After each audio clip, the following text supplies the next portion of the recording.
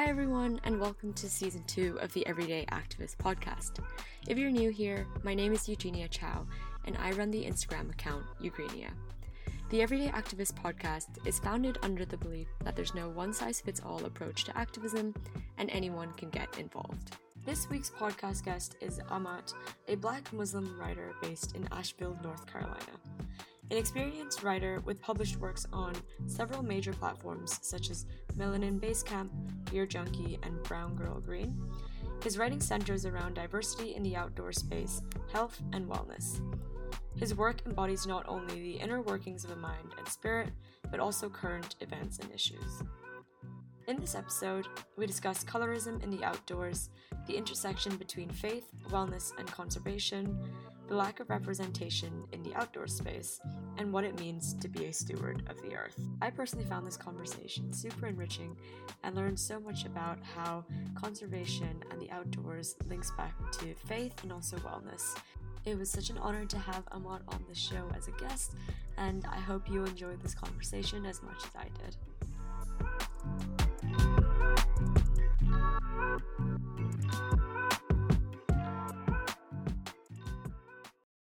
Hi Amath, and welcome to this episode of the Everyday Activist podcast. I'm so excited to have you here and to talk about colorism in the outdoors, the intersection between wellness and conservation, and also social justice and outdoor education. Thank you so much for having me, Eugenia. I'm excited to talk about these things. I think they're very important, and hopefully it'll inspire us to be more open-minded and solution-driven to solving these concerns. Yes. So firstly, could you please tell us a bit about yourself? Where are you from? How would you describe the work that you do for a living? And what drives you to do what you do? So right now I'm from Asheville, North Carolina. I was born in France, in Paris, and moved to the US when I was 2.5. And so it's been quite a journey. What I do now actually is I am a writer and a freelancer in the outdoor industry.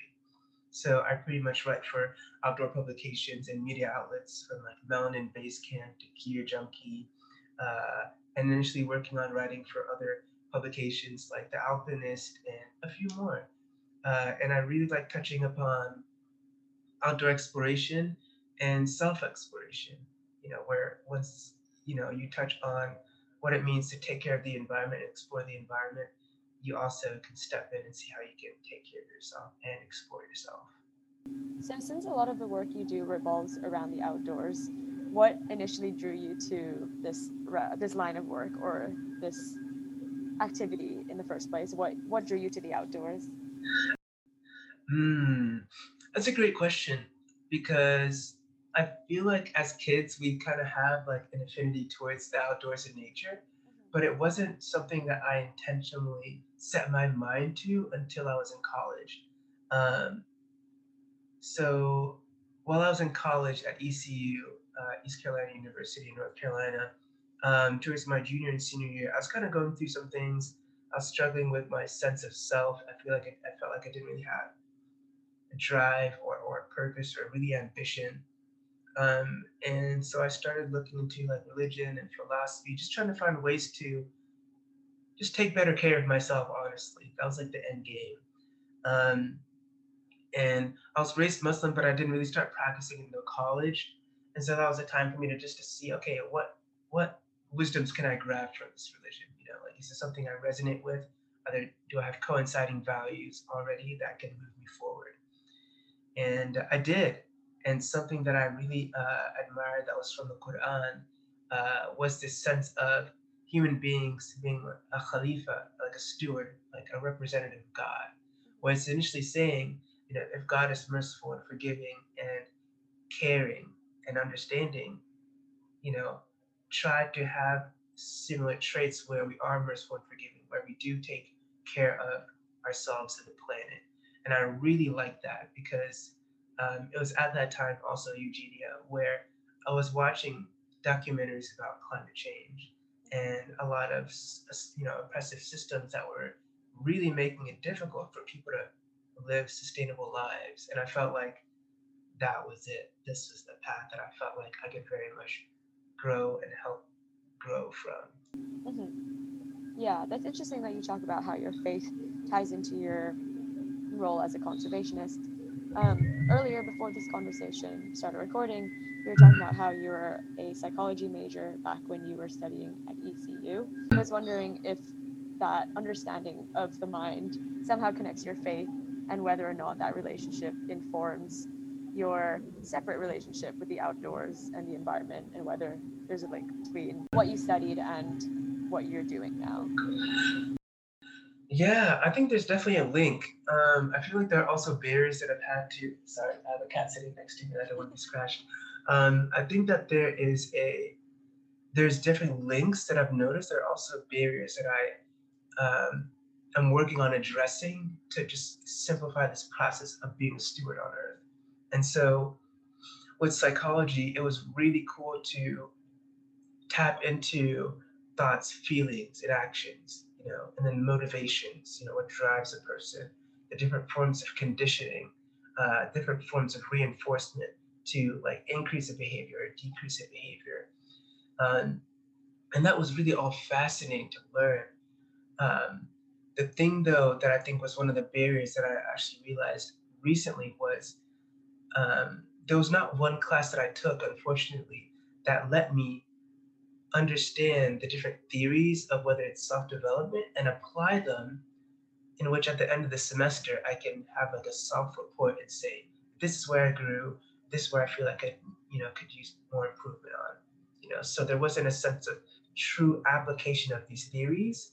That came more so after school, after I completed my bachelor's, where I did some more soul searching and digging, and initially what I'm doing now, which is working on strengthening my sense of wellness, and initially strengthening the sense of wellness for others to be better stewards on Earth. And yeah, another link I think is just writing. I've enjoyed writing, and right now I am a freelance writer. As I have mentioned, I write for media outlets and publications, and writing to me is such an introspective activity, and I admire that. So it also, I think, falls under the umbrella of wellness and psychology, and mental wellness. Mm-hmm. Yeah, that's really interesting. Do you ever feel, so when I thought of psychology, when I think of psychology and applying it to the environmental field, I think of it as understanding human behavior and how you can apply psychology to mobilize people to take action towards improvement. It's interesting that you've talked more of it from the spiritual and mindful side in terms of connecting to nature. But I was wondering if you've ever applied your psychology knowledge in the former way, where you're thinking about how you can change people's minds and get people to care more about the environment and the outdoors. Yeah, I'm glad you brought that up. I actually had a friend, a lifelong friend of Tim. He literally left about 30 minutes ago. And we have our own business endeavors, and we've initially been helping each other work on on each other's. And I'm not going to give too much away, but one of my goals is to strengthen our sense of stewardship. And so I think like one of the best ways to do that is by start with the mind, changing our perception. And I think this almost goes along with cognitive behavioral therapy, where I think the main focus of CBT is to understand that our thoughts drive the way we feel and think, and it starts from our beliefs and our perception, and that can alter the way, we act and the way we, regulate our emotions. And so with initially strengthening the sense of stewardship through psychology, I think it really comes with understanding the many facets of this world. Before this convo started, you mentioned the triangle where there's like three homes: ourself, a literal home, and then I believe the planet was with those three. Yeah, so I think understanding um, the players at hand, and having the mindset needed to understand how everything's interconnected will make it more probable for us to um, implement like positive change. So one example is it's very difficult for an individual to do a lot of change. An individual can do a lot of change, but I think a person is more there's strength in numbers, power in numbers. So if you have a group of individuals who feel like there's a lot of plastic pollution in our waterways, you know, they can come together, do research on the negative aspects of plastic pollution, on the livelihood of whether it's like the city, inner city, or maybe on the outskirts, how it affects the farmers, their livestock, their crops, and then they have all this research to back it up, and now they use psychology as a means to almost integrate sociology, get people together, build a community where now you have like-minded individuals who work towards a global cause. And I think that's definitely one of the ways that psychology can be used to just make us better activists. Yeah, and that's what I also appreciate about the environmental movement so much, is that it's so interdisciplinary, and you don't need to be studying environmental issues to be a part of a movement. Exactly. I was thinking about this recently, and it applies, every single discipline applies to environment. You could be a scientist, you could be an engineer, like doing geoengineering, or be a botanist, understanding plants and how that contributes to, I don't know, carbon capture. And yeah, there's so many ways to do your part and like contribute to this movement that just connects so many areas. exactly. And I think that once a person realizes that, a mindset and perception is something that can be grown through school or through like different mediums, but a person doesn't have to be within four walls to gain an understanding of, like you said, environmentalism. I think it's just a matter of like taking the time to step inside, taking the time and be willing and intentional to step outside and connect with others and understand that we all have minds with molding. Our minds are malleable, and if we can mold them in a way that's beneficial for ourselves and society, I think that's definitely a path forward. For sure.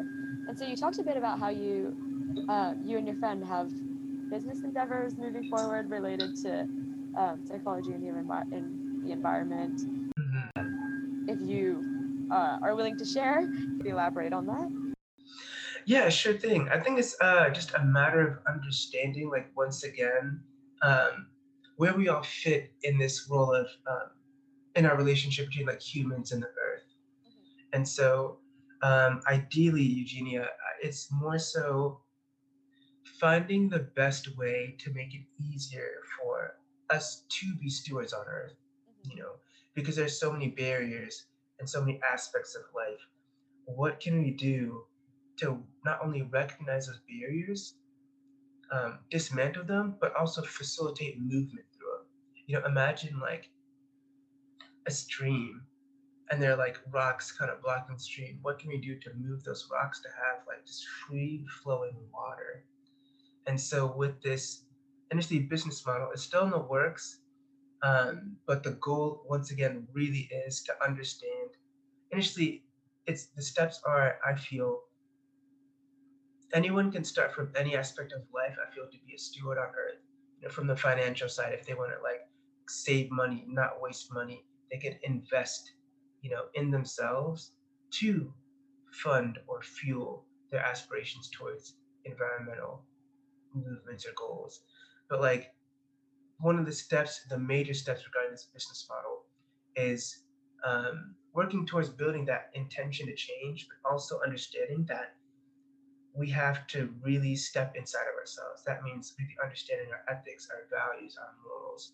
How do we regulate our emotions? Are we intellectually well? Meaning, are we curious? Do we have structures of knowledge and information built for us to navigate and explore the world and be solution driven enough? That way, it doesn't matter what barrier it is, we can help find the best path to break it through and just have more positive growth. So, once again, it's still like a very much so a work in progress, but I feel that with wellness and with the environment, they go hand in hand. I think it's hard to separate the two. And I think the main theme of my business model is to really take time to be introspective, find out the different ways in which, um, we can go ahead and facilitate growth in the many dimensions that make up our earth, from the spiritual side to the environmental, financial, our jobs, our occupations, you know, society, our own environmental wellness at home, our room. So just like the three, pointed triangle you mentioned, essentially understanding how we can be better stewards in every facet of our lives, in an attainable way. That way it's not overwhelming, just a step-by-step process, essentially.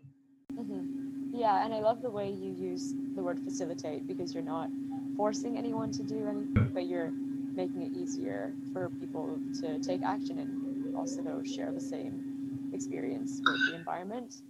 Yeah. I'm not sure if you've ever heard of nudges. No. Term. But essentially nudges are ways to sort of help people change their behavior without doing so in a very direct way. You're doing it in a, I guess, like a gentle? Yeah. A subtle way where you make changes in people's environments rather than make direct changes, so that you're helping facilitate that change. An example would be, instead of making people go vegetarian, you would work with the dining hall to like incorporate more like Green Monday. Yeah. So you're helping people do that change and like make that behavioral change. Yeah. Changing the default options and making it easier to.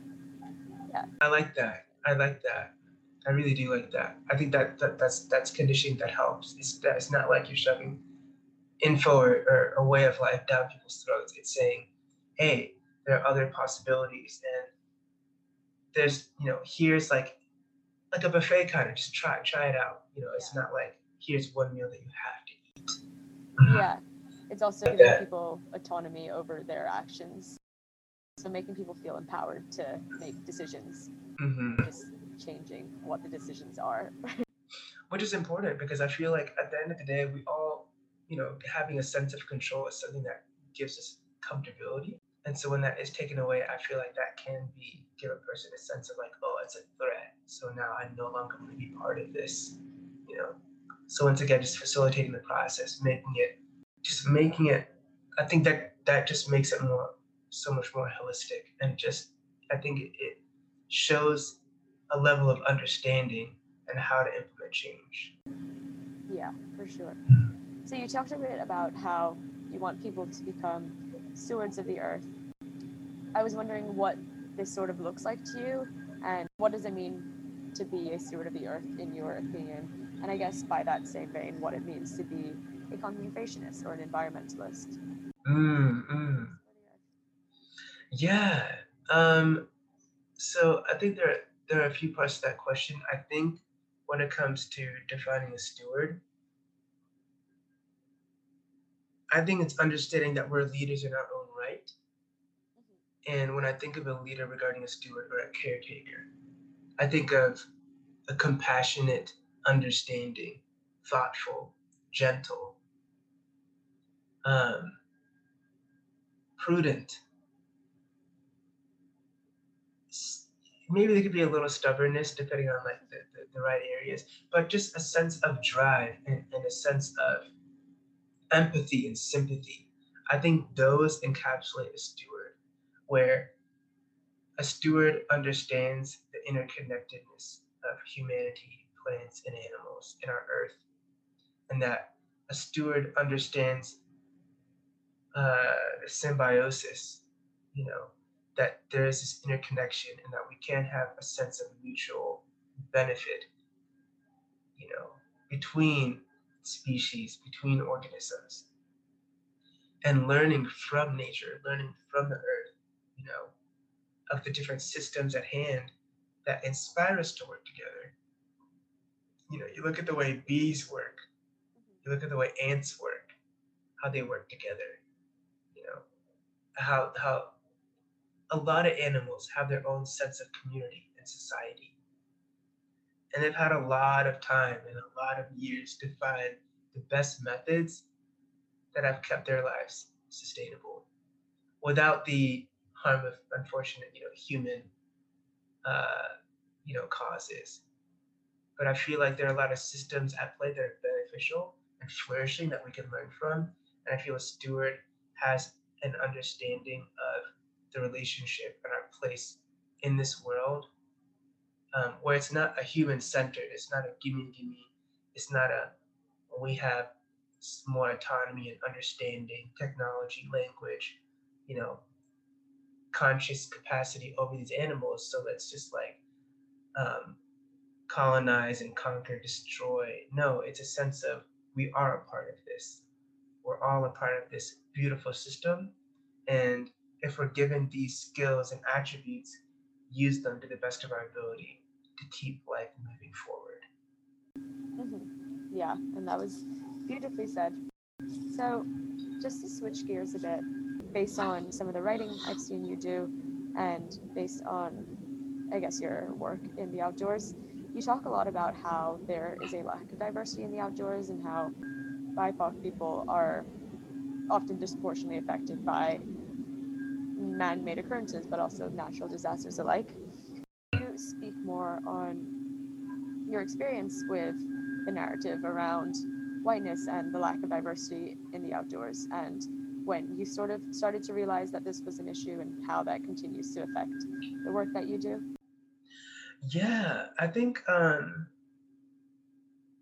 it's I think it's fairly apparent, at least to me, if you're to drive down, and when I have driven down predominantly black neighborhoods, um, you're not going to see that many green spaces. You know, I don't feel like there are as many nature parks within proximity in like low socioeconomic status or predominantly black neighborhoods that I saw in predominantly white neighborhoods or in areas that are yeah, just less populated by BIPOC community members. I think an example for me regarding the lack of diversity in the outdoors kind of came uh, from the first outdoor economy conference that I ever went to, and it was in Asheville. Actually, I lived in Raleigh, and it was in 2019. I bought a tent, and initially I spent close to $1,000 because I had the goal of like, okay, I have this business endeavor. I'm still working on it now, but it was a goal of like, I want to make connections, see if I can connect with really like cool people, and see who I relate to, whether it's by race, by religion, by ethnicity, by values, by even just the pure love of the outdoors.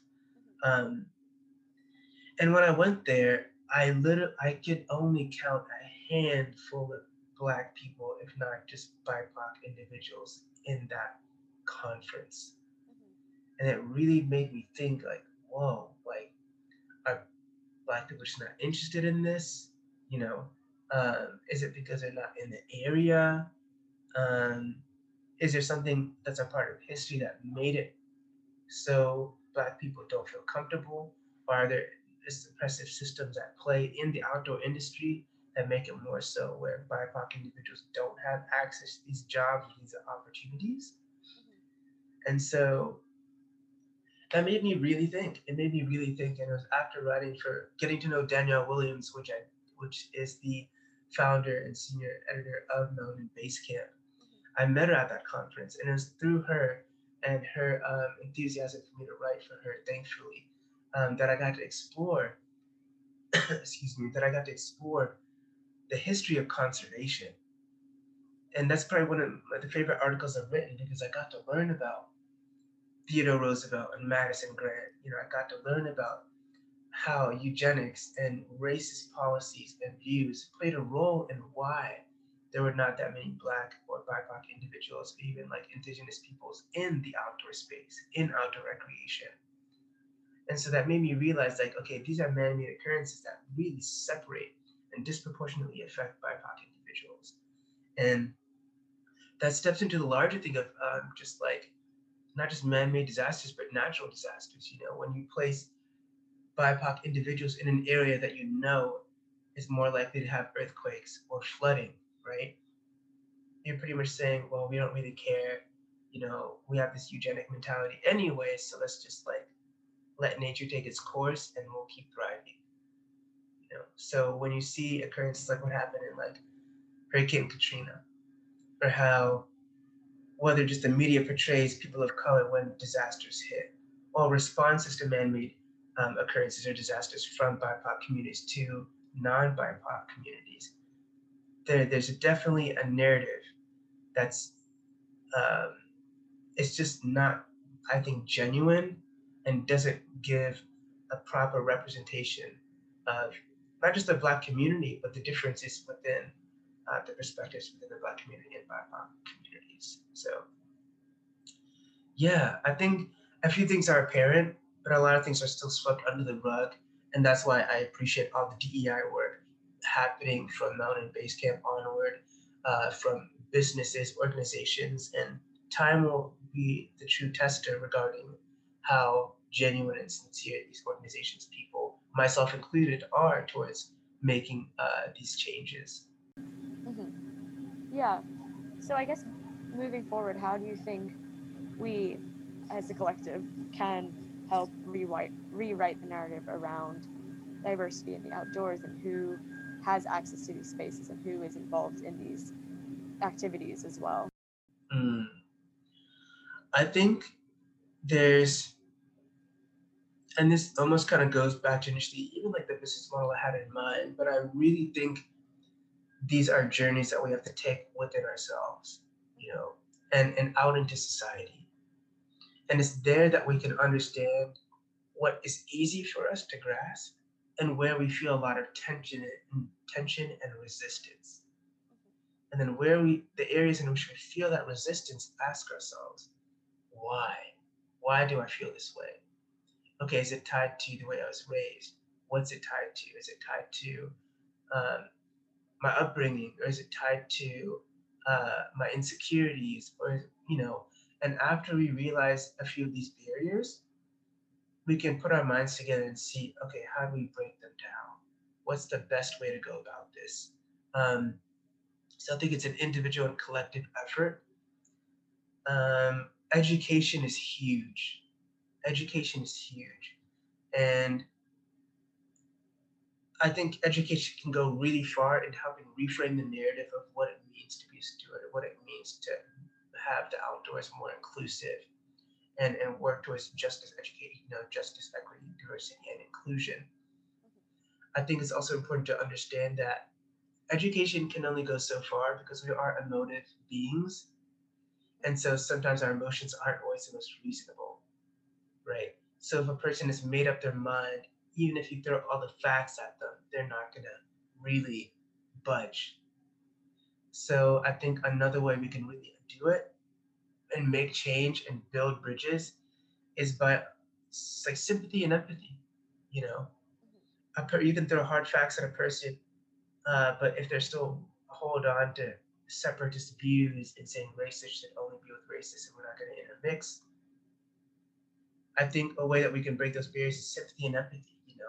Like, or once they understand that a close family member, a close loved one, is impacted by whatever they had opposing view towards, I think that would change their perception. Say, oh, well, that's a family member. I love them.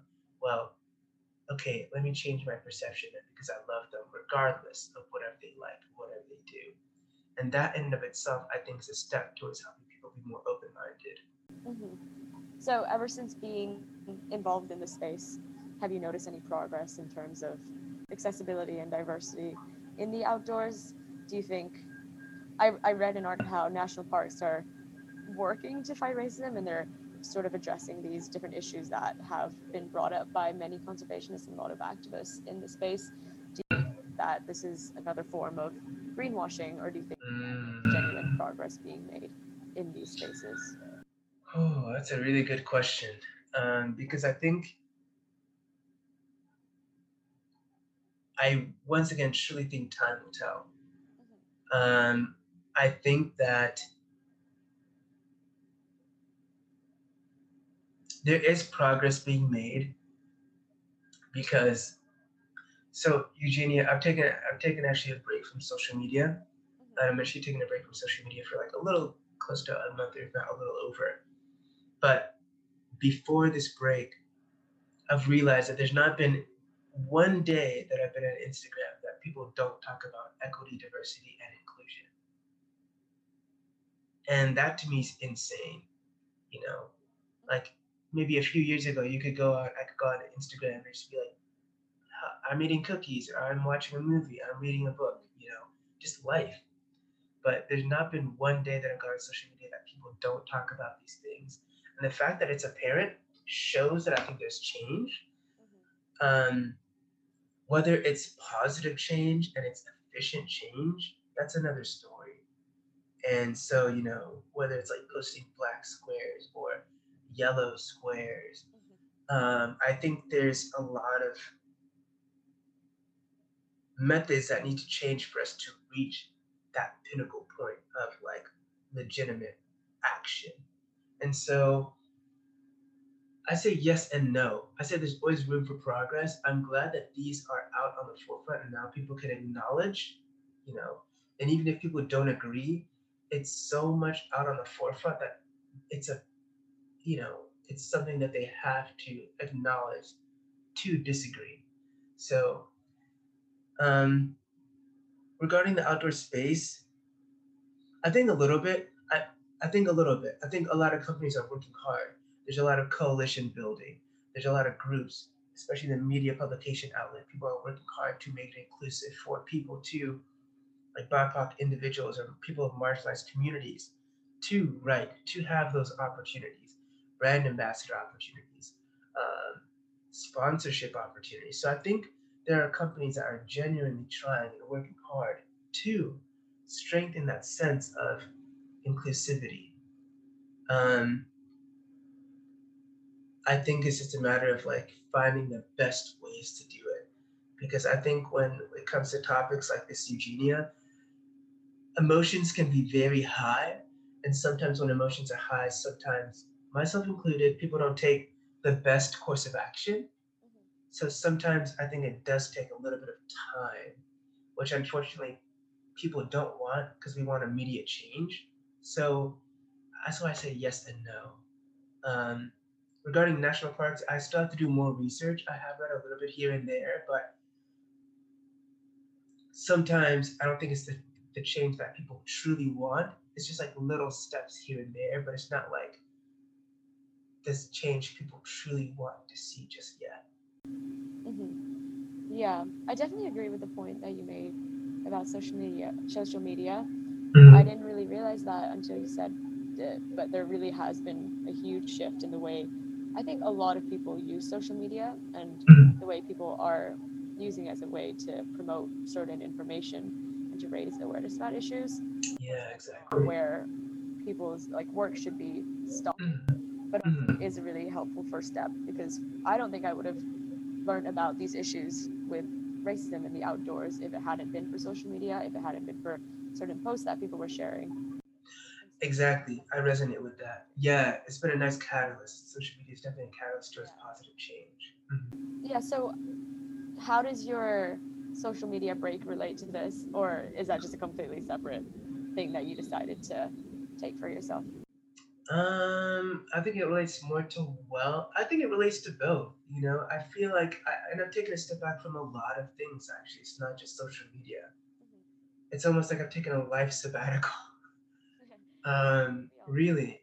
Yeah, no, really. It's like this is the first time in a long time where I'm just like almost like, because we can't truly stop time, but I think this is the closest I've been to really slowing down time for me to just like reassess what I think is important in my life, you know, and that includes working on these business endeavors, working on what it means to be a conservationist, working on what it means to take better care of myself, you know, because it's hard to like have a goal that I want to achieve in a business that I want to see through if I am not living the best life that's conducive to the growth needed to make those changes, you know. So it's been nice taking a step back. It's helped me be a little more intentional daily about what I want to do. I just want to be also mindful. I don't want this just to be like a trial period where like after this month I go back on social media and I'm like the same habits and same things occur. This is a time I think for me to like really mold my mind and my habits in a way that are healthy enough to support a positive individual and collective community. Always good to have like a moment of reflection. Yeah. To reprioritize your, reorganize your priorities. Exactly. So this podcast, The Everyday Activist, is based on the idea that there isn't one size fits all approach to activism, and contrary to, I guess, popular belief or popular understanding, you don't necessarily have to be a frontline activist to be considered an activist or someone who's contributing to the movement. It's not to undermine the work that they do, but I feel like there are so many ways to utilize your skills and your interests to be a catalyst for change. That's sort of the premise of this podcast. I love it. My idea of being an activist. So my question for you would be, what does being an activist mean for you? And what does that look like to you? And I guess, how do you incorporate that into your daily life? Yeah. What does an activist mean to me? An activist, I think, is someone who wants to be better than they were yesterday.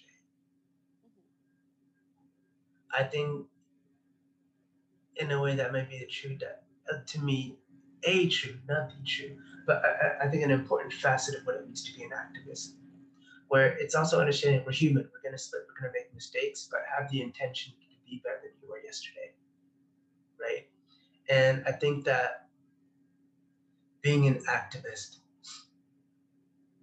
it's it's not a passive endeavor. It's something that you have to be very active in. A person has to be intentional and conscientious. It's not something where you're gonna sit and let the water take you. You're gonna be in a canoe and you're gonna have a direction. You're gonna pull out the compass. You're gonna find a way to move through this river that's life. You know, and so an activist to me is someone who is a caretaker, who I think takes care of themselves enough to fill the cups of others. You know, where it's hard to serve tea when I don't have any tea for myself to serve. You know, and so I think that it's just more so. There's a quote by this poet, and his name's Rainier Maria Rilke, and I think he's like this German Austrian poet of like the 19th century. And he had this quote, and it's the only journey is the one within. And I think an activist understands that journey because it's an introspective journey. And as an activist, I think an activist is always one looking to change for the better, not just themselves, but the world. And I think one of the best ways to do that is by looking inside. What perspectives can I gain? Have I looked through every nook and cranny of my mind, body, and soul to alleviate the world of these conditions? And so I think that's what an activist is to me. Someone who takes care of themselves, understands that it's intentional and you can't do this passively, and that by stepping inside themselves, they can step out into the world and understand that it's a collaborative effort. That's kind of a lot, but yeah, if I had to sum it up into 3 points, I think someone who understands that it's an individual and collective endeavor, and that it takes action and intention. Yeah, and I appreciate what you said about how it's collective as well, because that reminds me of going back to the start of our conversation when we were talking about how we have to protect our 3 homes, which is ourselves, our literal homes, and the environment, the planet. That everything is interconnected, and you can't really address one issue without taking action for others. Yeah, exactly. Because like, what's the point of like implementing change when there's not even a home to have that change? Like if we have no home that gives us the capacity to live and move forward, then like how we really made change. Yeah. Yeah. Having that spirit of change begins with yourself as well. That's how you inspire others to take action as well. Exactly. So for, I guess, more lighthearted questions, What are some of your favorite outdoor places that you've been to? I think, well, I live in Asheville, and Asheville's nice because the Blue Ridge Mountains, and I've gone hiking the past few days, and it's just been amazing. When you're driving on the parkway, and you see just how vast these mountains are. It just makes you just want to just sit and stare. You just awe-inspired. You're in wonder. So Asheville's just a nice spot for that. Also in 2008, thankfully, I had the opportunity to visit Morocco for a summer. Yeah, and I got to do the whole like camel riding in the Sahara Desert, or part of the Sahara Desert, and to be able to just sleep under the stars and see the sunrise and sunset. To me, that was amazing. You know, I think that it's imprinted in my mind as just like the beauty of life is just um, that can be found in nature. This something as simple as like this rising of the sun, setting of the sun, the day and the night, and it's the stars that come out. I think are just there's something about nature that I think is makes life worthwhile. Yeah.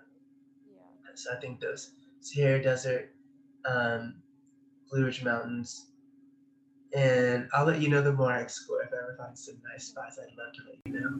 Yeah, that sounds amazing already. What about you? Any spots that have come to mind regarding like any favorite outdoor places?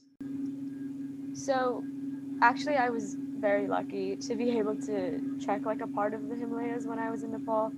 Oh yeah, I can imagine. Wow. Yeah, it's insane.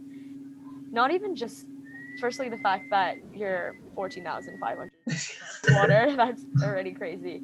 But it's just so peaceful as well. It's just you and the sound of like the creek water running. And I was there during the fall so that you could see all the colors of the leaf changing. And it That's also amazing. happened to be my first time experiencing fall weather because we don't really have seasons in Hong Kong. But yeah, just being so up high, it's not something that you're really usually experiencing other than if you're on a plane. Exactly. You're on the ground, but also so high up. It's like this weird juxtaposition.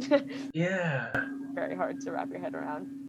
Wow, I'm sure that was a very beautiful, just like environment and the time, like you said, to step back and not have your phone, and just to be out there with people and nature. I also really appreciate the outdoors in Hong Kong. It's not something that people usually imagine when they think of Hong Kong. Have a lot of hidden trails and hidden mini mountains. I wouldn't call them mountains, but more like little hills. Yeah. All over, and usually you can just go for a 30-minute walk and you have the view of the entire city, and it's just like always very. That's nice. I can see that being refreshing too. Yeah, it's like not take like our backyards for granted. Yeah, especially when you're constantly in the hustle and bustle and Yeah. in the city. It's nice to, I mean, it's still busy on the mountains, but like being a step away from that is very refreshing. Yeah. So do you have any advice for someone who wants to become a more outdoorsy person and who wants to explore the outdoors more? Yeah, I think dovetailing off we just said, I think exploring our backyards, I think a lot of the time, especially when there's outdoor industry on media, movies, and FOMO, the sense of like, I have to find this like mountainous region in Washington or in Nepal or in Africa and Asia, all these places around the world. And I feel like sometimes it can make us lose sight of really what's in our backyard, and sometimes it is that 30-minute trail in Hong Kong, a 20-minute, parkway walk here in Nashville, or like a simple neighborhood park in Raleigh that can help so much, give us time to breathe and reflect and just step away, listen to nature. And so I think one of the best ways to say is, just like proximity, understanding that like people have access to places that can go ahead and hike and step outdoors. It is a reality though that there are people in the predominantly like BIPOC communities and low SES communities that don't have access to green spaces as much. So I think with that, it's finding ways, and I think this is where society and people have to come together to make it more accessible for people to step outside. And so um, traveling is a way. I think also building community. So where sometimes, as we mentioned, a collective effort can be a lot stronger than an individual effort. So if a person wants to go to the Redwood Mountains, or no, sorry, go to the, check out the Redwood Forest, and they're an inner city kid, maybe they can build a community or join a community that also is pretty passionate about going there or doing these things. Even if it's not the Redwoods, but just like a park nearby, but having that aspect of social wellness can help. Outdoorsy, buying secondhand is totally cool. I think there's a stigma when it comes to outdoor communities and industry that people have to get like, the North Face or the Patagonia and things like that. And sure, people value them because maybe it's how they make people feel alongside the materials and their ethics and their circular models and things like that. But these things can be very expensive too. So like it's okay to go to a park and a trail and wear what you want. If you have hand-me-downs, wear it. Don't let society standards or norms be another barrier for you to step outside. And I think another thing is just to help people be more outdoorsy. Um, just change the definition. Outdoorsy doesn't necessarily mean a person who skis and does high risk extreme sports. Outdoorsy is a person who steps outside in general. So if you're literally even on your front lawn or backyard or going to the park or walking to the store, that sense of outside, anytime you're outside, makes you an outdoorsy person because you're no longer staying inside. Um, I'd encourage it more so now than ever, especially with quarantine. It's been over a year since COVID has really hit the US.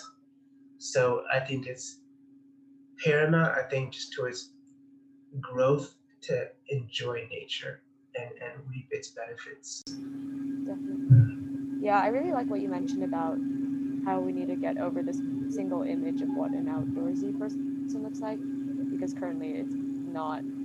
It's very much, I think we all have a specific image that comes to mind when we think an outdoors person. And yeah, I don't know, just like what you mentioned about how you don't have to have the most expensive gear, you don't have to be going to these highest places or doing extreme sports. It reminds me a lot about the narrative around veganism as well. Yeah, parallels. This whole thing needs to be more accessible, otherwise people are barred from being a part of this community, a part of this movement. I'm glad you brought that up. I like to work towards eating a little more conscientious. And yeah, there are a lot of aspects of veganism that I very much appreciate. So yeah, once again, just accessibility.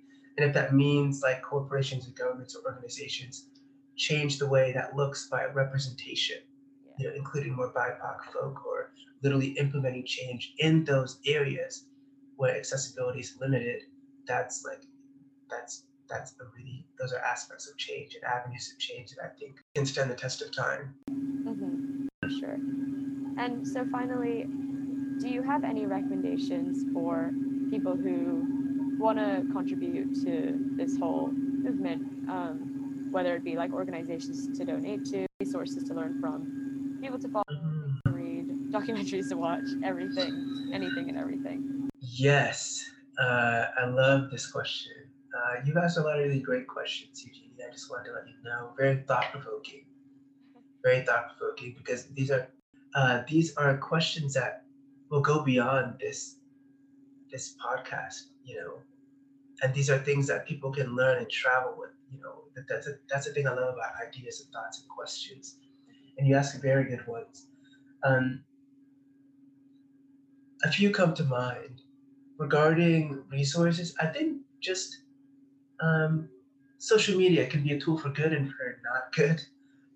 But when it's a tool for good, there are a lot of organizations and coalitions. So I say Melanin Base Camp is a great one regarding helping people understand the relationship of BIPOC communities in the outdoors. We did mention Brown Girl Green as well. So Christy, yeah, like her and the work she's doing, the Brown Girl Green team. A lot of brands as well. And there's always room for improvement for a lot of outdoor brands and organizations and publications as well. I'll say also a person can look at their own community. You know, a simple Google search will help a person see what organizations are within their proximity where they can actually have hands-on experience and make that change. You know, regarding film, there's two series that comes to mind. There's a series called Human, and it comes in 3 volumes, and it's on YouTube, so anyone can watch it. That's why I love the series.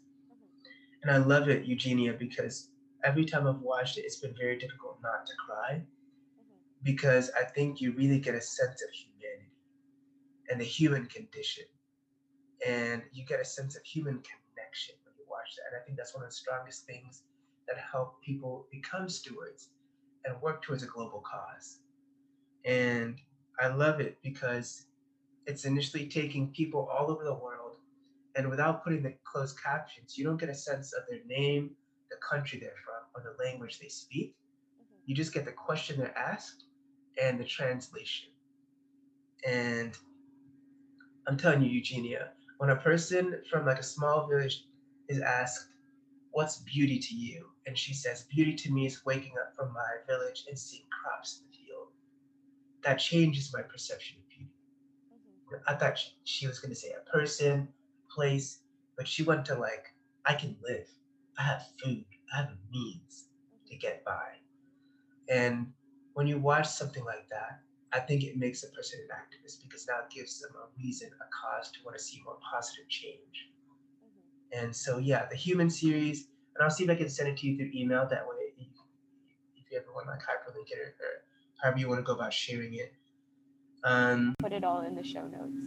Awesome, sweet. And then this other documentary called Samsara, and it came out a few years ago, and there's no narration in the documentary, and I think it's a little over 2 hours, if not close to 3, and it's just a visual understanding of life on Earth, different environments, cities, in the outskirts, different religions, philosophies, different lifestyles. You just get a sense of what life on Earth is, for better or worse, and a person can come up with their own conclusions on how they feel about it, as well as like what change they feel they can do to just conduct themselves in a better way, or can help society move towards just better development. Yeah, so I think those are the regarding films or resources I provide. If I really come up with any more, for sure, yeah, there are a lot of books at hand. I'm reading Atomic Habits by James Clear right now. I did read Stamped by Ibrahim X. Kendi, and I forgot the other author, I apologize, but that was pretty good. I've heard How to Be an Anti-Racist was good as well. I have not read that yet.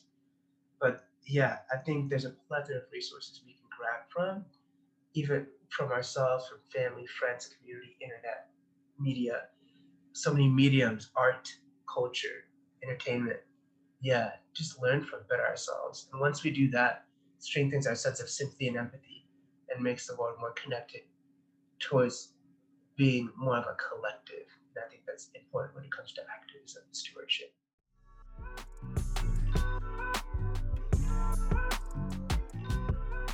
Thank you so much for listening to this episode of the Everyday Activist podcast. If you enjoyed it, please be sure to rate and review the show, because that makes a huge difference in helping me get the word of the podcast out. If you've gained anything from listening to this podcast, please do consider supporting the show through a one-off coffee donation or even a monthly donation if you can. This would help compensate speakers for their valuable time and contribute greatly to continuing the show.